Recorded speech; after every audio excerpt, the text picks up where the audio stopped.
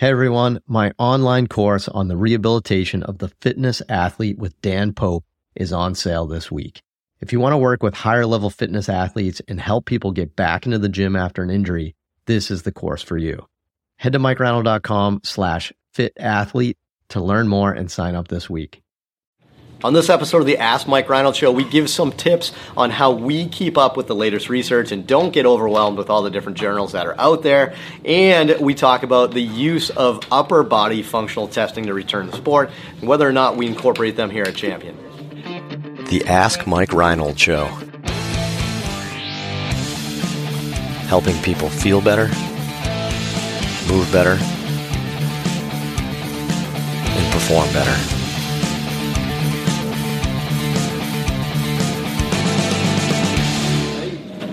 Welcome back, everybody, to the latest episode of the Ask Mike Reinold Show. I'm here with Lenny Macrina, Dave Tilley, Mike Scaduto. We're here at Champion PT and Performance up in Boston. We're all getting over colds. Not all of us. I try. Well, you'll have it next week. But yeah. Anyway, we're here for another great episode. We got some good questions. We got Kevin K. McNamara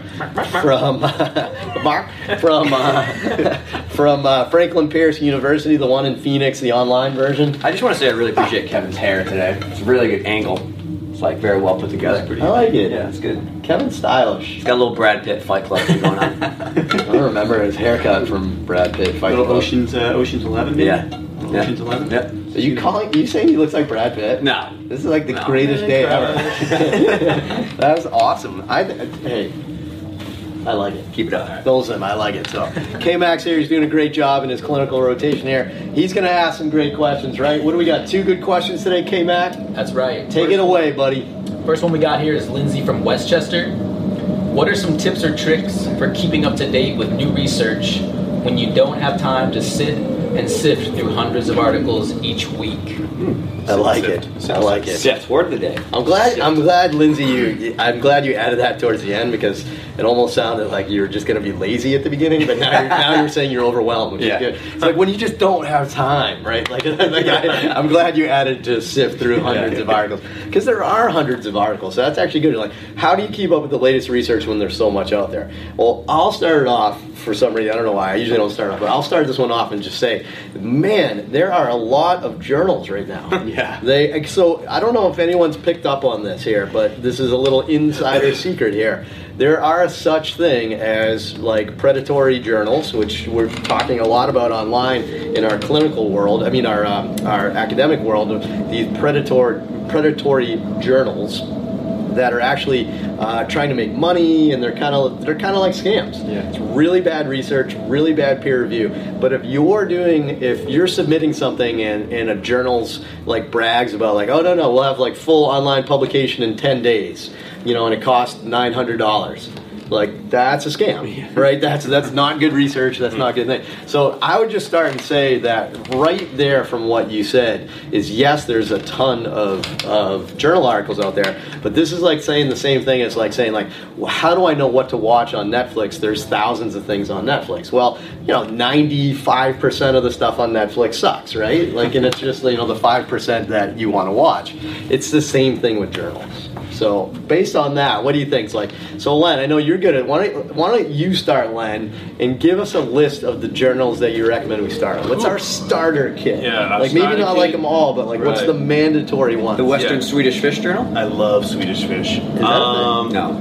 Probably is. My big ones, if you're a sports section member, you got to go JOSPT, you got to go Sports Health Journal, AJSM, the American Journal of Sports Medicine, and then we'll take it over the pond and go to the British Journal of Sports Medicine, which I know is Dan Pope, his favorite. He likes to go British. I'm not there yet. I still like AJSM better. I like AJSM better. I like it. AJSM has a lot of commentary and everybody their opinions, which is fine. But I want research. Journal of Arthroscopy, so I keep up with the docs and what's going on. Wait, so is that our first lap? Because you're going to start overwhelming her. Sorry, we maybe got 4. I think Sports Health, JOSPT, BJSM, AJSM. are kind of my big four go-to. IDK, my BFF Joe. And then Journal of Strength and Conditioning Research is another one. Just kind of get the 86753. Those are kind of my 4 or 5. What was the last one? Strength and Conditioning Research. Oh, yeah. Yeah, strength and conditioning. Or wait, which is the good one? Strength and conditioning research. There's two. Yeah. The other one's the Journal of Strength and Conditioning or something. Yeah, One's a right, little yeah. magazine-ish. Right, But that's yeah. a good example. That one's a little magazine-ish, which is fine, Right. but it's not as like detailed in there. I like those that. are my 4 or 5. And what do? I just go periodically to them. I don't have anything set up like RSS feeds or anything like that where I'm getting delivered. I literally go to the website. I have reminders in my calendar periodically to go because I want to see. I'm putting it on my Instagram pages and my Twitter pages, and I write my blogging about it. So that's my reminder to go. Is I have time set up on my calendar to do this stuff. I like it. Good. So good. That's a good group. Anybody want to add one or two? I think I would agree. I mean, there is journal athletic training, which isn't. That's another one I do too. Which isn't I'm too not bad. an athletic trainer, but Shoulder Yeah, surgery. shoulder elbow surgery is a good one. well, yeah, the JBJS, Journal of Shoulder and Elbow Surgery, Journal of Arthroscopy. I think that's the next tier. That's Those are like going to be more that's wave doctory. two. That's Yeah. that's the doc trying to keep up with what the doctors are doing. Yeah, that's definitely like wave. Which two. you have to. You have to keep up with what surgeries they're doing because things are evolving, especially with cartilage and ACLs and everything else. You got to figure out what they're doing. So, because rehab's going to potentially change too. All right, so I'd say our first tip sounds like stick to a core group. Realize there's a lot of bad journals out there, and you don't have to read all the bad journals. Right. Most of them, trust me, we look at some articles published in those bad journals, and they're really bad articles with really bad methodology. And it's funny because we see people talking about the results, and in our heads we're like, well, that study's kind of useless. So it doesn't really matter what the results are. So I'd say that's one. I would add too, maybe something you can say is like, look, with Con Ed, there's a bunch of different types of Con Eds you can go to, but some of the meetings, like, you know, some of the local meetings that they tend to have, like the doctor groups, like we have a couple big ones in Boston with MGH, and then Alan Curtis with the New England Baptist. They kind of have two big ones. TCC with the sports section is a good one, but it's those big conferences where there's like 10 to 15 minute talks, and you hit a bunch of topics, and you kind of, essentially what happens here is each of those topics, the person theoretically is going to go over all the latest research that's out on that topic, and it's going to be like a quick kind of like jolt of updated research on that. So that's another way where it's almost like, you know, once a year you try to get to a kind of a meeting like that. What else? Anything else in your guys' end? My personal recommendation along with that kind of stuff is I have a handful of topics that I know are relevant to me, spondies, some other things that I'm interested in. Like, I have to kind of stay up on that research because it's relevant to what I study. So I always, once a month or once every other month, will do a PubMed search with a couple keywords that I know trigger the same kind of stuff. And then through looking at those every other month, I just know a handful of authors in that space who consistently put out high quality of me. Like Mark Safran from Stanford, really good hip research on hip microinstability. Not a lot of people study that. Saffron? Sorry, my fraud. Saffron. It's just Mark. Mark, he's a good dude. But like hip microinstability is something that I need to know about. You know, the Tommy John researchers, you guys know a lot about that. So I then study. I then follow them as authors, and if they're on papers with other people. I mean, I couldn't have. We don't talk about these questions ahead of time, but if I had to script our answers to this, I think we're nailing this right now. So the next thing I do is, you do know they set up. They have alerts. Search queries, yeah. So in PubMed, there's alerts that you can do. So I have alerts for some topics like baseball and overhead athletes and stuff. And I do have some alerts for authors. Saffron. Right? So Mark Saffron from Cali. What's up, Mark? I think Mark listens to the show. All right. So, you know, thank you for all your work. But like I have them like with Glenn Fleisig, right? Because I know if there's a biomechanical study on baseball, Glenn's going to probably be involved, and I want that. So I have a few ones like that come up. So, you know, if you have a very specific topic, you can set up alerts that you can either get right when they come out, or you can get a once a month kind of digest, and you kind of do that. So heck, I think that's a good start, right? There's kind of like 3 good ways to do it. Be topic, author specific. Go to like an updated like conference that goes over research, and stick to some core journals. I think that would be the way to do it. All these open access journals and stuff, and the online journals and stuff, they're getting there. There's a couple that'll probably shine, but trust me, go to the submit an article, and if it costs $1,500 to submit an article, that's insane. It's a scam. What's it cost to publish something in AJSF?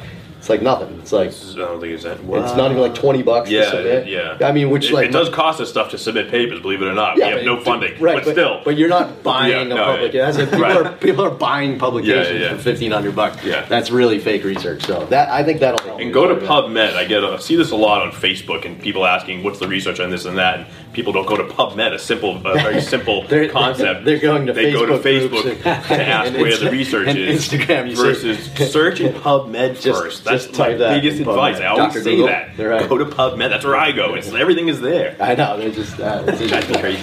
All right, K-Mac, what's number 2? All right, we got Jessica from Maryland. As a physical therapist, do you utilize upper extremity functional tests, such as the closed kinetic chain upper extremity stability test or the upper quarter Y balance as a component of your assessment for readiness to return to sport? That's dancing. That's not. All right, All right, so I'm going to start this question because I know you're going to probably be politically correct and in the middle with this question, which is good. But I'm going to say we don't. Right? We don't do the upper extremity return to play functional tests. Dave's going to say that you've dabbled. I know you're going to get in there. And there's some. Super specific for my sport. It's super right. That's it. And that's what I was going to get to. I just look when you're doing the lower extremity return to play. It's a little bit more obvious, right? It's a run and a cut. It's a jump. It's a hop. It's a land. You know what I mean? It's like little, like even balance and stuff. That's real.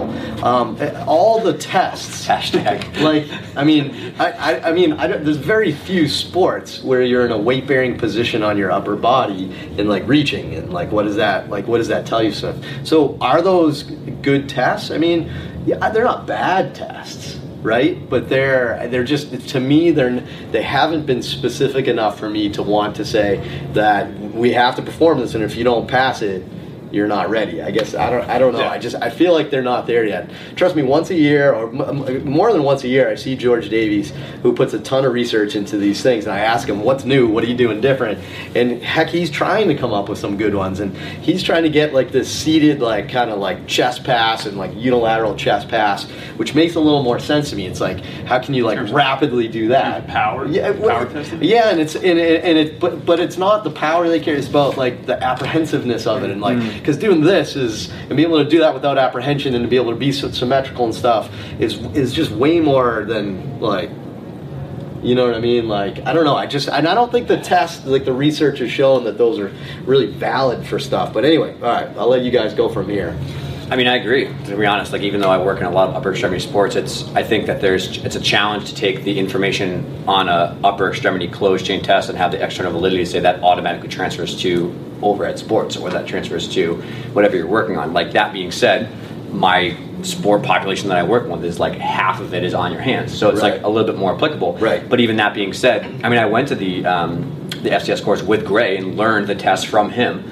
With Dave, my friend Dave Duraney, to try to get this in gymnastics, and we're using it more, but it's still like, just because you have good single arm closed chain function doesn't mean you're good to tolerate traction forces, which is a huge disposition. Yeah, which is a huge main generator of pain in athletes is like the heavy traction forces. So I get it. I think it's important, and I use that along with the progression back to lower extremity. Like in the gym we use, I'm watching people do pull-ups and push-ups and do stuff in the gym that I'm like, okay, you're starting to get there from a closed chain point of view. But the only one that I brought up and talked with you about is maybe the opposite shoulder tapping for reps in a certain amount of time, because again, it's apprehensive, it's quick reactive loading. Like, okay, now I think that's super applicable to the quick twitch stuff that gymnastics needs, but I don't know if I would use it in any other sport besides gymnastics. Maybe some other people in CrossFit. And wrestling. I feel, I just feel like it's just not quite perfectly there yet. I'm not against them. We're just like, I know, with us, it's all about... sports use their legs, so those tests are a little bit more... It makes more sense, you know what I mean? So we tried to then say, like, well, what can we kind of do that's similar to the upper body? And I don't know,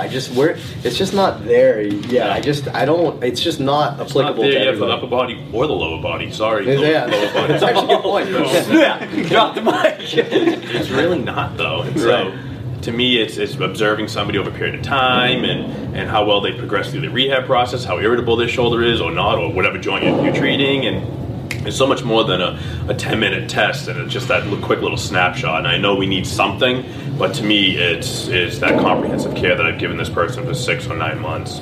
easier said than done because not everybody has that access. So I completely get it. But team up with somebody who has that access and get them in a group that does that. Like us. Real. Yeah, I mean, if you're even like you're an athlete, you're 6 to 9 months out, even if you're done with rehab, if you're in the gym and you're doing like a shoulder press, you're doing push-ups, you're doing like bench press, I mean, I don't know what exercise you're doing. If you're doing those, I think you're gonna, you can pass that. You know what I mean? Like, so it's almost like, again, like just making sure that you just did the right exercises, is probably gonna be pretty good. Like if you score poorly on the Y balance test for the upper body, but you're doing a full comprehensive program in the gym, I'd be shocked. And a lot of those look for symmetry too, which we do. Like Dan and I are huge on getting someone to like 90% of their strength index. Like if you can half kneeling landmine press 80 pounds on one and 40 pounds on the other. It's not like, I mean, even if it doesn't hurt, you're like, okay, I'm not quite there yet. Right. You got to kind of think. You don't necessarily need a test. So I don't know. It's something to keep in mind, right? Look, we'll never shun, you doing that. We never say it's a bad idea to do it. I'm just saying we don't.